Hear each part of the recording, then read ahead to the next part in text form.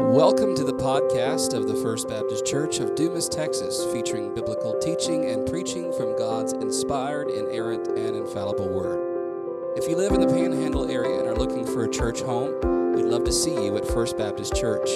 We meet every Lord's Day for Sunday school at 9 a.m. and morning worship at 10:30 a.m. We also have midweek discipleship opportunities for all ages on Wednesdays. For more information, visit us at fbcdumastx.com. That's fbcdumastx.com. You can also find us on Facebook and Instagram. Now open your Bible as we explore God's Word together. Let's open our Bibles this morning to the book of Exodus. Exodus chapter 11.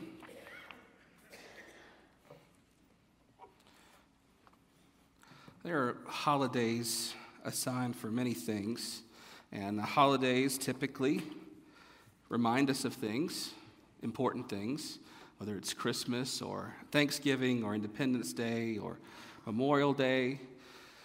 Some holidays remind us of not so important things. You can get calendars and go online and find national days for just about anything. There's National Spaghetti Day. That doesn't sound bad. There's National Super Mario Day. I think that was Thursday. I heard that on the radio. There's National Nose Picking Day. So, go with that. Just to name a few, these days help us to remember important things sometimes. Sometimes they just remind us of silly things or just things that people enjoy. Sometimes they're very serious. We remember wars. We remember national days of mourning, lost loved ones, or those who have given themselves in service to our country. We remember holy things like Christmas and the birth of our Lord, and Easter and His resurrection, and all other sorts of holy days and holidays and feast days in between. And sometimes with these holidays, in fact, a lot of times, they are associated with different kinds of food. So when I say turkey, almost everyone immediately thinks Thanksgiving, maybe Christmas. It's funny to me, I don't know if anyone eats turkey like roasted in the oven any other time of year except for Thanksgiving and Christmas, but that's part of our tradition and culture. Hot dogs we eat all the time, but I associate them with Independence Day, Labor Day, Memorial Day, and cookouts around that time. Gingerbread, candy canes, associate that with Christmas, and these things conjure feelings. They conjure emotions, memories, maybe good memories, maybe bad memories, but either way, they help us to remember. At this point in the story, God has unleashed His power in Egypt. And as we looked at the plagues, we saw that His purpose in unleashing His power in that way was so that Egypt would know that He is the Lord. So that Israel, His people, would know as they leave that He is the Lord. And so through lessons and the signs and wonders that He gives Egypt and His people, no one will forget these things that happened anytime soon, whether it's Egypt under their condemnation or Israel unto their salvation. God comes today in the final part of this part of the story and says there's just one more thing. And this one more thing will become the central holiday, the central feast for Israel at that time and even to this day for observant Jews. And it's with that one goal in mind, the release of His people and them remembering what He has done for them, that He brings us to this part of the story. For Israel, He says, remember your exodus, your departure. Remember your deliverance. Remember my salvation. Remember my hand fighting for you. What does He tell us today, 2,000 years later, as part of a New Testament Christian congregation? Well, He reminds us of our better exodus, our better deliverance. He reminds us that we're headed to a better land and that we have a greater Passover. And God, too, calls us to remember. With your marker or finger there in Exodus chapter 11, I want us to read first from Exodus chapter 12, the first 13 verses. This will be the anchor of our text today. We'll go back to 11, but I want to read Exodus 12, 1 through 13. The Lord said to Moses and Aaron in the land of Egypt, "This month shall be for you the beginning of months, and it shall be the first month of the year for you. Tell all the congregation of Israel that on the 10th day of this month every man shall take a lamb according to their fathers' houses, a lamb for a household. And if the household is too small for a lamb, then he and his nearest neighbor shall take according to the number of persons, according to what each can eat, shall make your count for the lamb. Your lamb shall be without blemish, a male a year old. You may take it from the sheep or from the goats, and you shall keep it until the 14th day of this month, when the whole assembly of the congregation of Israel shall kill their lambs at twilight. Then they shall take some of the blood and put it on the 2 doorposts and the lintel of the houses in which they eat it. They shall eat the flesh that night, roasted on the fire with unleavened bread and bitter herbs. They shall eat it. Do not eat any of it raw or boiled in water, but roasted, its head with its legs and its inner parts. And you shall let nothing remain until the morning. Anything that remains until the morning you shall burn.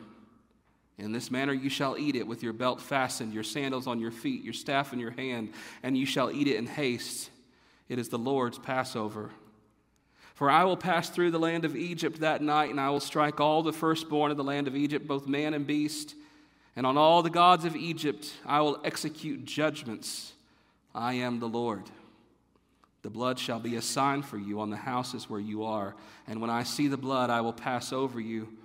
And no plague will befall you to destroy you when I strike the land of Egypt. Let's pray. God, this is your inspired, inerrant, and infallible word. Help us as we read today, as we listen, as we hear your voice, to obey, to worship, and to remember what you've done for us through your Son, Jesus Christ. Open up your word now as we read and we hear. In Jesus' name. Amen. Well, first of all, let's ask the question, who's in control? We've come to this point after 9 plagues. God has given instruction time and time again to Pharaoh, let my people go, let my people go, let my people go. And Pharaoh again and again says no, to which God seems to have to respond each time with this plague. And if you're reading the story just at face value, it seemed like God's trying to convince Pharaoh to let the people go. And to this point, it has not worked. But that is, in fact, not the story that we see in Scripture at all, because it is not Pharaoh who is in control of this story. It is not Moses who is in control of this story. Time and time again, we have been reminded that it is Yahweh, the one true and living God, that is in control of this story. In fact, back in Exodus chapter 4, verse 21, he told us how this was going to happen. You're going to go to Pharaoh. You're going to say, let my people go. He will say no, because I will harden his heart. So it's not as if Pharaoh's in control of this situation and God every step of the way is trying to convince Pharaoh to change his mind. No, God is behind the hardening of Pharaoh's heart. Remember why? So that all of Egypt and all of Israel might know that I am the Lord. And so we come to this point in the story by the hand of God and by the sovereign will of God. And he says in chapter 11, verse 1, the Lord said to Moses, yet one more plague I will bring upon Pharaoh, and I will bring upon Egypt. And it says afterward, he will let you go from here. When he lets you go, he will drive you out completely. So this is different.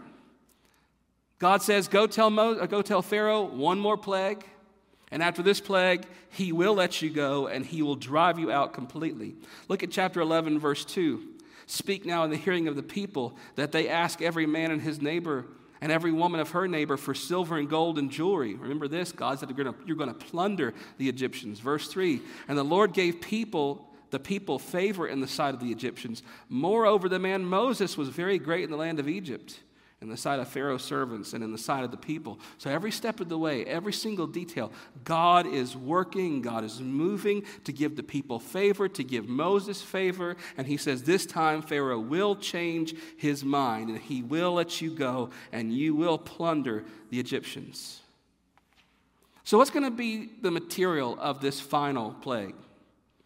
Look at chapter 11, starting in verse 4. Moses said, thus says the Lord, he's speaking to Pharaoh, about midnight I will go out in the midst of Egypt, And every firstborn in the land of Egypt shall die, from the firstborn of Pharaoh who sits on his throne, even to the firstborn of the slave girl who is behind the handmill, and the firstborn of the cattle. And there shall be a great cry throughout the land of Egypt, such as there never has been nor never will be again. But not a dog shall growl against the people of Israel, either man or beast, that ye may know that the Lord makes a distinction between Egypt and Israel. And all these your servants shall come down to me, bow down to me, saying, Get out, you and all the people who follow you. And after that I will go out. And he went out from Pharaoh in hot anger. This is how it's going to go down. God says, I'm going to come down at midnight over the land of Egypt, and I will strike down the firstborn all the way from Pharaoh, down to the servant girls, down to your livestock. Every firstborn will be left dead. And after that, verse 8, you will beg us to leave. Pharaoh will beg us. Your people will beg us. Get out of here before we all die. And then verses 9 through 10 remind us how we got here. Then the Lord said to Moses, and this probably should be rendered, remember that the Lord had said to Moses. It's sort of a recap of all that's happened so far. The Lord had said to Moses, Pharaoh will not listen to you, that my wonders may be multiplied in the land of Egypt. Again, isn't this what God promised? Pharaoh will not listen, so that, in order that, my wonders and my power might be displayed in all Egypt. Verse 10, Moses and Aaron did all these wonders before Pharaoh, all the plagues that had happened. And the Lord hardened Pharaoh's heart, and he did not let the people of Israel go out of his land. So remember, as we were reading through the plagues, whether it was Pharaoh actively hardening his heart, or it was the passive, his heart was hardened, or it was the Lord actively hardening Pharaoh's heart, we have the summation here in chapter 11, verse 10. In fact, it was the Lord all along, from the beginning, hardening Pharaoh's heart, so that he would not let the people go, so that he could unleash his glory and his power all over the land of Egypt, down to the point that we're at today. So who is this Pharaoh that thinks himself to be a god? Who is his firstborn son who he thinks to be the son of a god?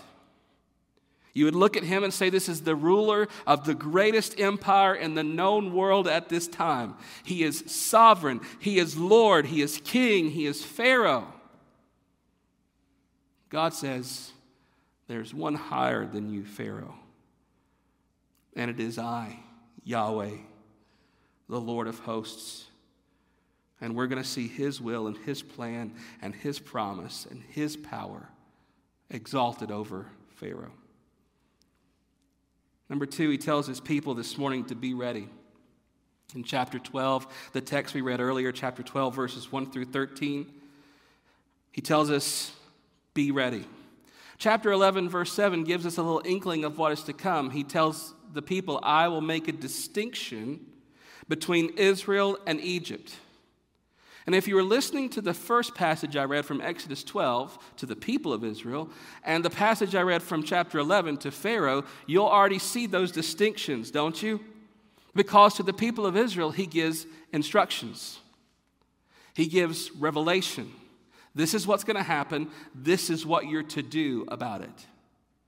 But what did he say to Pharaoh? This is what's going to happen. And he withheld his revelation of salvation from Pharaoh. And then we see how this distinction is going to take place. Look in chapter 12, again, verse 3. Tell all the congregation of Israel that on the 10th day of this month, every man shall take a lamb according to their father's house, a lamb for a household. Look down at verse 5. And this lamb shall be without blemish, a male a year old. You shall take it from the sheep or the goats. Verse 6, and you shall keep it until the 14th day of this month, when the whole assembly of the congregation of Israel shall kill their lambs at twilight. So every household take a lamb. Not just any lamb, a lamb without blemish, a perfect lamb, a male lamb, one per household. And you are to kill it on the 14th day of this month. Verse 7 tells us that we're to take the blood and put it on the 2 doorposts and the lintel of the houses in which they eat. So outside on the street, as they enter into their dwelling place, they're to take the blood of this lamb that they've slain, and they're to place blood on either side of the doorframe and over the doorframe. And then in verses 8 through 10, it says, "You shall eat the flesh that night, roasted on the fire with unleavened bread and bitter herbs. They shall eat it." Verse 9, "Do not eat any of it raw or boiled in water, but roasted, its head with its legs and inner parts." The whole thing you're to eat. In verse 10, "You shall let none of it remain until morning, and if anything does remain, you shall burn it." We get the feeling that God wants us to make a point out of this lamb. Roast the lamb, the whole lamb. Don't divide it, don't cut it up, don't take anything out. Roast the whole thing, eat the whole thing, let nothing remain. So that the picture is that this whole thing is consumed with unleavened bread. And verse 11 tells us the manner in which they're to eat it. "With your belt fastened, your sandals on your feet, your staff in your hand, and you shall eat it in haste." In other words, God says, when you do this, you eat the unleavened bread with the bitter herbs and the lamb, you're to do it quickly, with your shoes on, your belt on, your clothes on, your bags packed, ready to go. And he's already told Moses, this is the last one. After this, they will drive you out, and they will drive you out quickly. So when you do this, you must do it quickly, ready to go, because the Lord's Passover is at hand. Now, Moses from the Lord told Pharaoh what was going to happen, but he did not give him any instructions.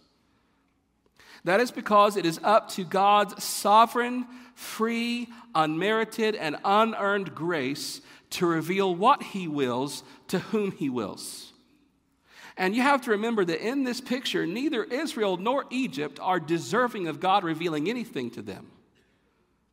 But God in his mercy and his grace has chosen Israel to be his people at this moment for this time, and he has not chosen Egypt. And so to his chosen people, he makes revelation. He gives information. He shows the way to salvation in this instance, while he withholds it from Egypt. Executing judgment on Pharaoh, executing judgment on Egypt, but not just Pharaoh and not just Egypt. Look at verse 12.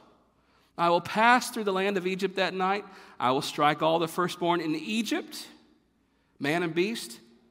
But look at how he summarizes this judgment.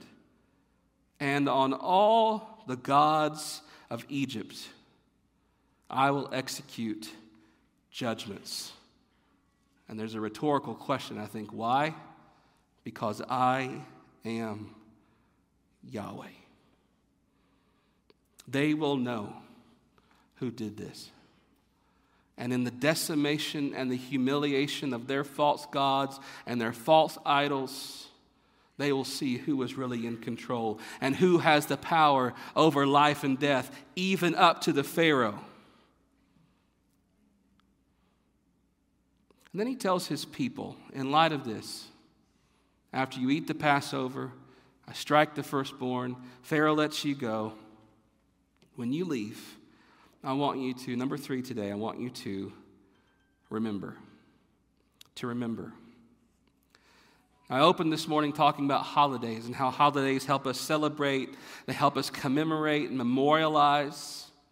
But generally, when we talk about a holiday, we are called to remember something.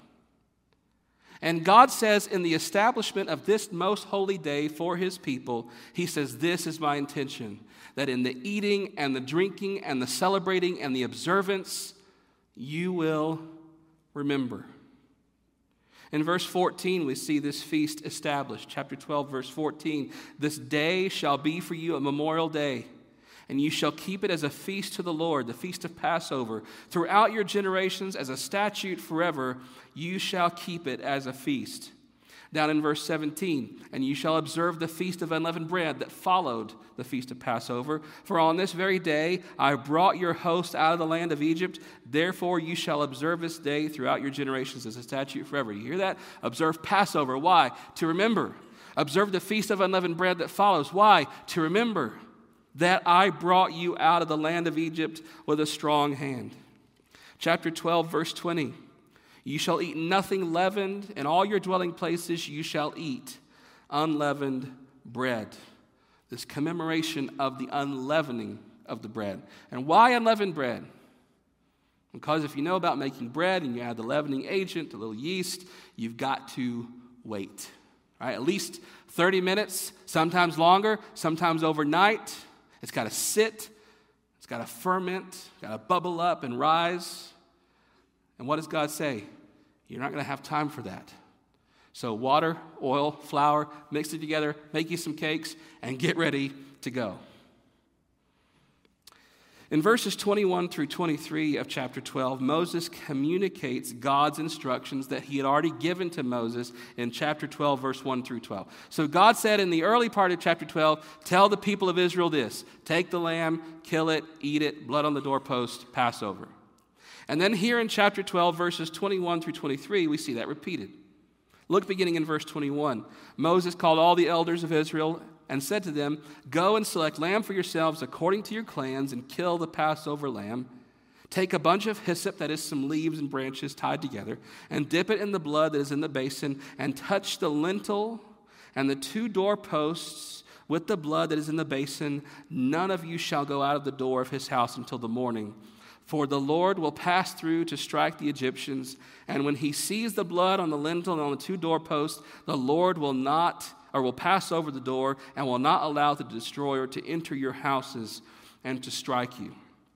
So Moses takes the instructions that God gave him, he obeys, and he gives them now to the people. Look at verses 24 through 27. We ask the question, why? Why the lamb? Why a feast? Why the bread? Why all this detail, God? Verse 24, you shall observe this rite as a statute for you and for your sons forever. And when you come to the land that the Lord will give you, as he has promised, you shall keep this service. Again, why? What are we trying to remember for? Verse 26, when your children say to you, what do you mean by this service? You shall say, it is the sacrifice of the Lord's Passover, for he passed over the houses of the people of Israel in Egypt when he struck the Egyptians but spared our houses. And the people bowed their heads and they worshiped. And in verse 28, the people of Israel went and did so as the Lord commanded Moses and Aaron, so they did. They obeyed. This is going to be an ongoing sign, an ongoing feast for the people of Israel, so that when you get to the land and you are doing this strange thing every year and your children ask you, what are you doing this for? What does this mean? You shall tell them from one generation to the next generation to the next generation what God has done for you in Egypt, what God has done for you in your salvation and your deliverance. And so he gives them these present signs for this future significance, a perpetual sensory reminder of what God did. And what did they do in response in this moment? They bowed their heads and they worshiped. And then they worshiped by obeying.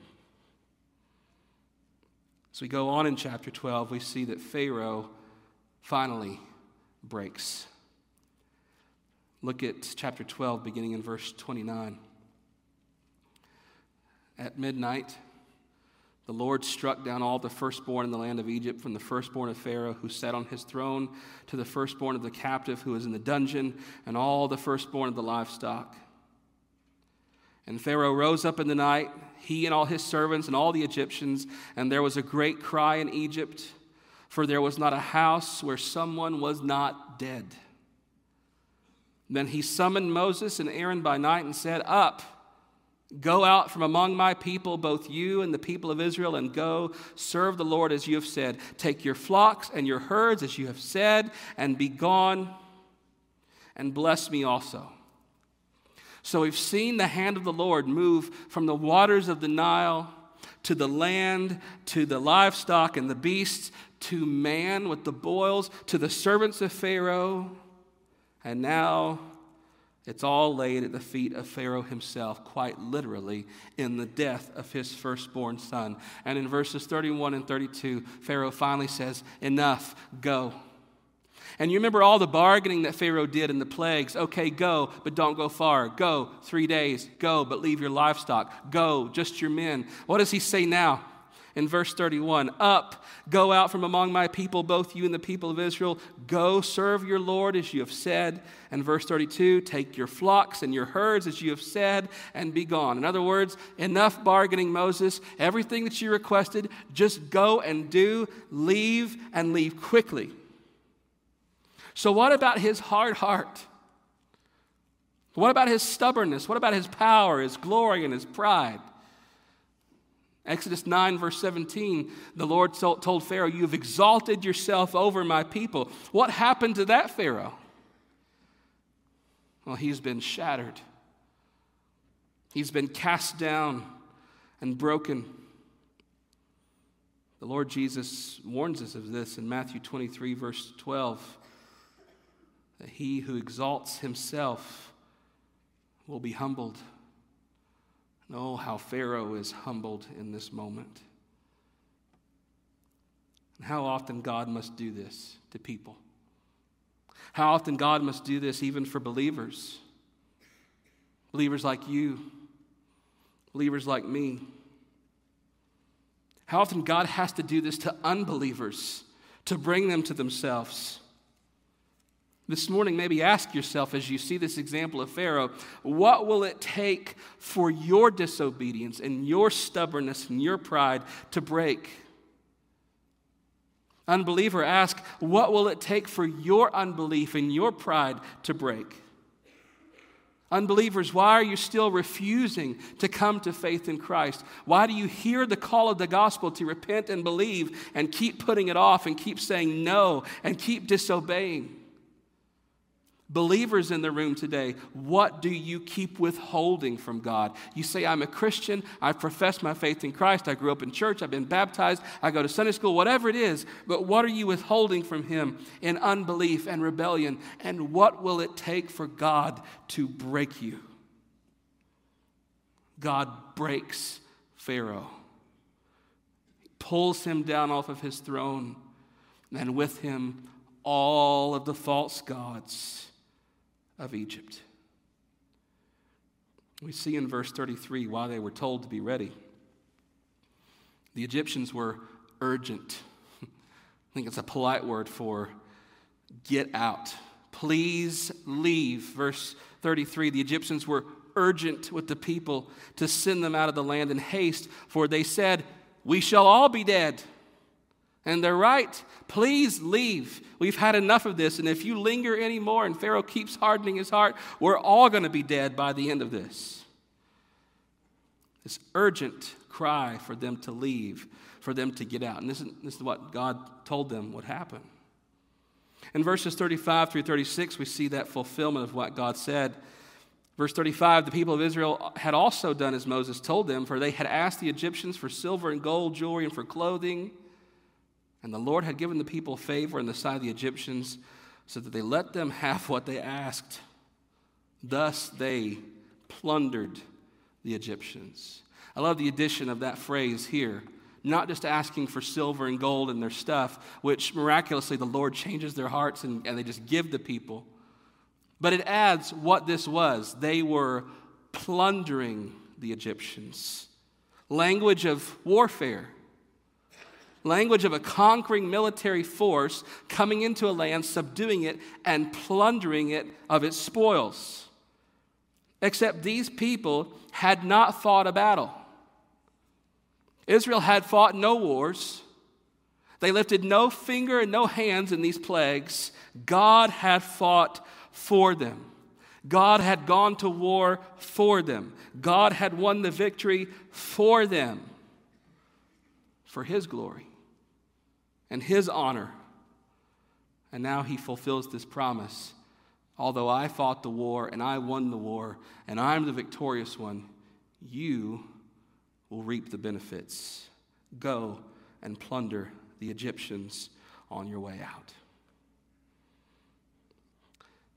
Lastly, we see the Lord tell His people, remember to remember. Do what I've told you because I want you to remember. And don't forget to remember. God reiterates the reason behind all of this. So that as you go and as you come into the land, you will remember what I have done for you. From generation to generation, you shall tell your children and your grandchildren, your great-grandchildren, your great-great-grandchildren what God has done, who God is, and the victories he has won for you, lest they forget, lest the people of Israel get to the land and turn away to other idols, to other nations, to themselves. Chapter 13 is all about this remembering to remember. Chapter 13, verses 1 and 2, the Lord said to Moses, "Consecrate to me all the firstborn, whatever is the first to open the womb among the people of Israel, both man and of beast, is mine." Now, later in Leviticus, we're to see that the firstborn of the beast are to be given to the temple, the tabernacle, for sacrifice. The firstborn in the family, already a special significance in the Old Covenant, but now even more so in this consecration of the firstborn. In verses 3 through 5, then, after the feast of Passover, is this feast of unleavened bread. And Moses says to the people, chapter 13, verse 3, "Remember this day on which you came out of Egypt, out of the house of slavery, for by a strong hand the Lord brought you out from this place. No leavened bread shall be eaten. Today, in the month of Abib, you are going out. And when the Lord brings you into the land of the Canaanites, the Hittites, the Amorites, the Hivites, the Jebusites, which he swore to your fathers to give you, a land flowing with milk and honey, you shall keep this service in this month." Verse 8, "You shall tell your son on that day, it is because of what the Lord did for me when I came out of Egypt. And it shall be to you as a sign on your hand and as a memorial, remembering between your eyes, that the law of the Lord may be in your mouth. For with a strong hand the Lord has brought you out of Egypt. You shall therefore keep this statute at its appointed time from year to year." Down in verse 14, "And when in time to come your sons ask you, 'What does this mean?' you shall say to him, 'By a strong hand the Lord brought us out of Egypt from the house of slavery. For when Pharaoh stubbornly refused to let us go, the Lord killed all the firstborn in the land of Egypt, both the firstborn of man, the firstborn of the animals. Therefore I sacrifice to the Lord all the males that first opened the womb, but all the firstborn of my sons I redeem. It shall be as a mark on your hand and frontlets between your eyes, for by a strong hand the Lord brought us out of Egypt." Staff here know that I like reminders. I like bullet points because I get going on other things and things just leave out the back end of my brain. And so I like a reminder. Kim leaves nicely written little Post-its on my computer and on my desk as a reminder. And I feel that hand coming from the Lord here in this passage, because as you read one passage after the next, the Lord seems to be repeating himself an awful lot, doesn't he? When your son asks you, it's almost as if he wants to set up that scene to happen. When your children ask you, when your son asks you, what are you going to tell them?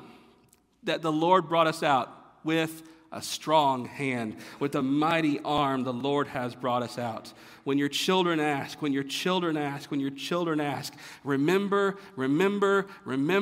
and then tell them what God has done.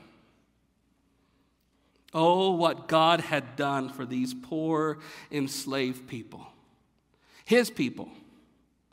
He raised up a deliverer and empowered him for his service to demand that Pharaoh let his people go to worship him, causing Pharaoh time and time again to harden his heart so that he might show his power in Egypt, striking down Egypt piece by piece, idol by idol, all the way to Pharaoh, a supposed god, and his son, so that no one would have any doubt that this Yahweh was the one true and living God.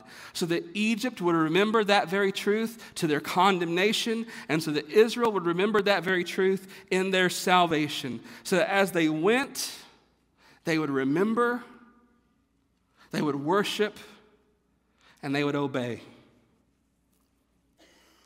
How easy it is to forget. And they do. You know the story of the rest of the Old Testament. They forget quick and repeatedly. But here's the truth for us this morning. We forget too. We forget to remember. And we need to be reminded this morning. God's wrath fell on all of Egypt and on Pharaoh in those 9 plagues. And we were warned of the danger of hardening our hearts before the Lord, and that the day of his wrath will not stay forever. We see God's wrath fall upon Egypt and Pharaoh here in chapters 11 through 12 in the slaying of the firstborn up to Pharaoh's very house. This messenger of death, this messenger of judgment comes and strikes down the land of Egypt. But a distinction was made. Chapter 11, verse 7, a distinction was made between Egypt and Israel. And what was the means of this distinction? What made the difference between life and death?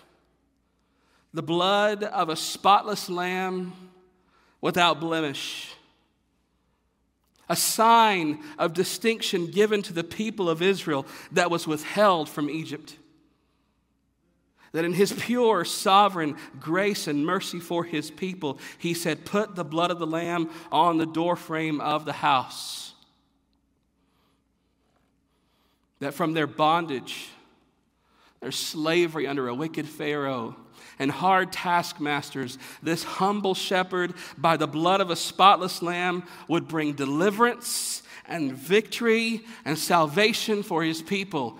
But I hear John the Baptist say in John 1:29, behold the Lamb of God who takes away the sin of the world. Another lamb given by God, from God, who is God. I see his blood spilled on Calvary, and I hear him say in John 19:30, it is finished. And a transaction was made, an exchange was brokered, a payment was fulfilled. I hear Paul say in Romans 3:25 that God put him forward as a propitiation by his blood. Propitiation means a substitutionary, atoning sacrifice to appease the wrath of God. That very wrath that lighted upon Egypt and Pharaoh, the very wrath that each of us deserves because of our sin before a holy God, is the very wrath that fell upon Jesus on the cross. So that in him there is no more wrath for us, because he drank every last drop of it. A transaction was made, an exchange was brokered, my sin and my wrath for his righteousness. Praise God for the gospel. And the gospel is just that. You know, tie me up here this morning. The gospel, I'm trying to calm down a little bit. The gospel is just that. The blood of a spotless lamb who is our sacrifice. Then, it was a powerful but temporary deliverance from Egypt in the night. Now, it is salvation and deliverance from death and hell and sin for eternity. Oh, how deep our enslavement was to ourselves, to our sin, to Satan. Paul says in Ephesians chapter 2, beginning in verse 1, you were dead in trespasses and sins. Verse 2, in which you once walked, following the course of this world, following the prince of the power of the air that is now at work in the sons of disobedience. Verse 3, among whom we all once lived in the passions of our flesh, carrying out the desires of the body and the mind, and were by nature children of wrath like the rest of mankind. How deep your enslavement was. How helpless and hopeless and unable and unwilling you were. And I was. When Paul says in Romans 1:21 that our minds were made futile in our thinking, empty, vapid, a vacuum, and our foolish hearts were darkened. You were just as bad off, and I was just as bad off as Pharaoh. Just as bad, just as worse as Pharaoh was. Ephesians 2:4, though. But God, being rich in mercy because of the great love with which he loved us, raised us up, resurrected us, delivered us, saved us, even when we were dead in our sins and trespasses. And then Paul reminds us, by grace you have been saved. Because a deliverer was raised up, greater than Moses. Moses was a deliverer as a son of man, but one came as the Son of Man and the Son of God. God from God, light from light, true God from true God, begotten, not made, of one substance and essence with the Father, who created all things, who was empowered by his Father for this service. When the Holy Ghost descended on him at his baptism, Isaiah says the Holy Spirit descended on him with a spirit of wisdom and understanding, of might and power and the knowledge and wisdom of the Lord, to do signs and wonders and miracles, to exhibit his power and his authority over sickness and nature and Satan and all the demons of hell and even death itself, who through his death and resurrection freed his people from the curse of sin and death and hell forever. What did God tell his people then? Remember, eat, feast with bread, remember, and worship. What does God say now? Remember, eat the bread, drink the wine, worship, and remember. The people of Israel were commanded to keep the feast, to remember God and to remember his promises, so that as they kept the feast, they would tell their children when they ask what God has done. We too are commanded to keep the feast as it has been fulfilled in Christ, our deliverance, God's Lamb, and the salvation we have in him. Because that night when Jesus took the bread and the cup, he changed the liturgy up forever. No longer were we talking about a physical deliverance from Egypt and a physical promised land. No, Jesus took the bread and said, "This is my body, which is for you. This is the blood of a new covenant, which is shed for you." That in the bread and the wine, we remember the lamb that was broken for us. We remember the blood shed for us so that God's wrath might not fall on us. And we do so, Paul says in 1 Corinthians 11, until he comes. Just like they ate and drank, ready to go, we eat and drink, ready to go. What a great salvation we have in him. 1 Corinthians chapter 5, verse 8, because of that great salvation, Paul says, therefore, let us keep the festival. You could say it like this, therefore, let us keep the feast. And Paul says this isn't merely in something that we do. This isn't just in the bread and the wine or Passover or communion or whatever. Paul says we keep the feast with our obedience. We keep the feast in our worship. We keep the feast in our lives changed by the gospel. We keep the feast as we proclaim the gospel to other people. We keep the feast as we gather for the Lord's Supper in this setting. We keep the feast as we live lives changed by the Holy Spirit, so that when your children ask, Why do you live that way? Why do you do that thing? Why do you listen to that man go on for an hour every Sunday morning? You say, because of what God has done for me. Because of the gospel of Jesus Christ. Lastly today, this is a sign for you.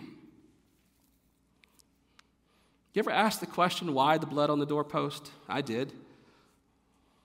Does God not know who his people are? Do we really need the blood on the door? I love the old animated, mildly old, animated movie, Prince of Egypt, and its adaptation of this story. And they put the blood on the door. But it occurred to me the last time I watched it with Anna and my girls and Isaac that when the angel of death comes by the house, the little cloud that represents the angel of death sort of looks at the door and sees the blood. And you can hear that in my mind, there's this whole conversation going on where it's like, oh, this door has the blood. I don't need to go to this door. That's not the way this went down, because the sign was not for God. The sign was not to tell God, don't go here, don't go here, go here. The sign wasn't for him. Exodus 12:13 tells us who the sign was for. And this will be a sign for you. A hard, physical, verifiable sign to weak-hearted, faithless people. A sign of God's promise. God doesn't need this sign to know, to learn, to be assured of who his people are. They need the sign. God does not give us baptism and the Lord's Supper in the new covenant as some sign to him. We call baptism our profession of faith, and it is. We see the Lord's Supper as an act of worship and devotion from us to the Lord, and it is, but it is far more than that. God gives us these pictures and these tangible expressions, not for us primarily to express ourselves to him, but he gives them as signs to us, because our salvation does not rest on our promises to God, but on God's promises to us. His deliverance isn't dependent upon our works for him, but his works for us. And so whether it's the blood of the Lamb then, or the water and the wine and the bread that are signs for us now, if you are in Christ and if you are God's people, these signs tell you that you can trust his promises to you, so that you will obey and worship and serve and love with your whole heart. D.A. Carson tells the story of two men applying the blood to their door frames. Fictional story, but true nevertheless. Two men applying the blood to their door frames there in Egypt or Goshen. And the one is confident in God's deliverance, confident in God's power. No doubt, no question in his mind that God will fulfill his promises and his family will be spared. The other man, nervously, anxiously, applying the blood with trembling hands because he doesn't quite know how this is going to go down. He doesn't quite know how this is going to play out for him and his family. He's heard God's word, he's obeying in faith, but he's shaky, and while this one is so strong. And D.A. Carson asked the question, when the Lord descends at midnight, which house is spared? Both. Because it is not the strength of their faith that saved them, but the object of their faith that saved them. Sinclair Ferguson says that even the weakest faith gets the same strong Christ. Here today, I wonder if any of you have a weak faith. Berated by the world, your suffering, your circumstances, maybe bearing a burden of sin in here today, believers, failures. You need to be reminded of the good news of Romans 8:33, that no one can bring a charge against God's elect. Not even the accuser himself. Though his accusations may be true, they will not hold up under the blood of Christ. Not even a dog shall growl against the people of God. Christ, our Passover, has been sacrificed for us.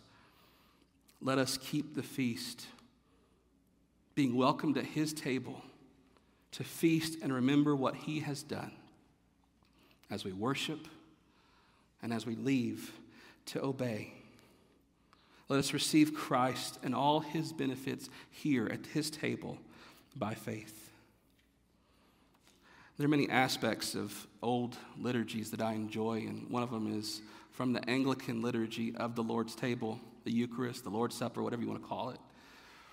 And just before the elements are given to the people, the celebrant at the altar will say to the people, Christ, our Passover, has been sacrificed for us. Therefore, let us keep the feast. Today, as we pray, as Pastor Matt comes to lead us in a moment, we will keep the feast to remember and to worship and to obey. Let's pray. God our Father, we give you thanks and praise for your gift of righteousness through Jesus Christ. That we come to a place like this today to worship and honor and magnify you, not because of promises and professions made by us, but because of promises that you have made to us. Work that you have accomplished for us. And God, as we come to your table as your people, remind us of what this is. And as our children might surely ask us even today, why are you eating that? Why are you drinking that? We might tell them what you have done for us. Oh God, help us to remember. Help us to keep the feast, not only here at this table, but with our lives. In Jesus' name, amen. Thanks for listening. For more information about what it means to follow Jesus as Lord, you can email us at fbcdumas@hotmail.com. It's fbcdumas@hotmail.com. You can also reach us by phone at 806-935-5604. We'll see you next time.